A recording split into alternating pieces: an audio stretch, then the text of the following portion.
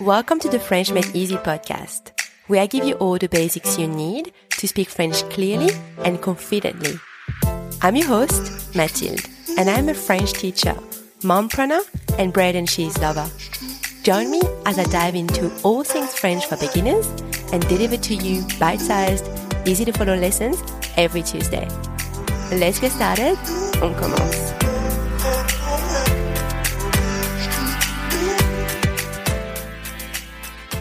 Bonjour tout le monde. Hello everyone. Welcome back to the French Made Easy podcast. This is episode number 98, numéro 98. So we are starting a new series, Common French Adjectives. In today's episode, which is part 1 of the series, you'll learn 20 common adjectives and we'll do a part 2, part 3, etc. with more adjectives later on. So I'll give you an adjective in its masculine and feminine form. And I'll also give you the opposite of that adjective. Now, as usual, if you are new to the podcast, make sure you have your lessons cheat sheet in front of you during the lesson. There are no exercises for this particular episode, but you can still head over to the French Made Easy library to access all the other exercises from previous episodes.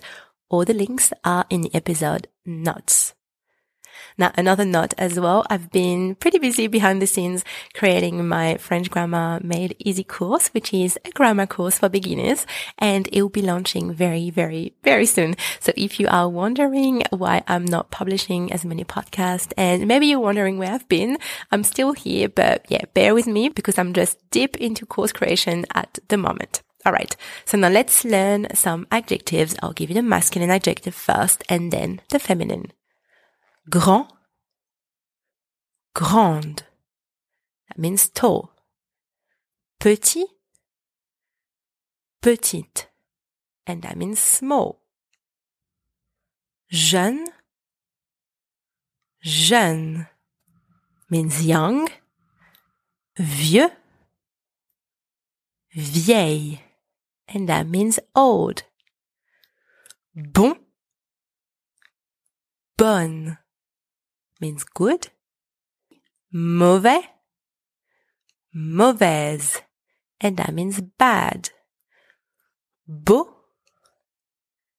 belle. Means beautiful. Laid, laid. Meaning ugly. Nouveau, nouvelle. Means new. Ancien, ancienne. Old. Pauvre, pauvre. It means poor. Riche, riche. And that means rich. Plein, pleine. And that means full. Vide, vide. And that means empty. Vrai, vrai. True. Faux, fausse. False. Facile, facile. That means easy. Difficile, difficile. That means difficult.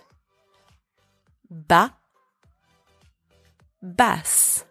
That means low. Haut, haute. And that means high. Et voilà, that is the end of today's episode. Thank you so much for listening. I hope you liked it. And I'll see you in the next episode for part 2 with more adjectives. À bientôt. Bye.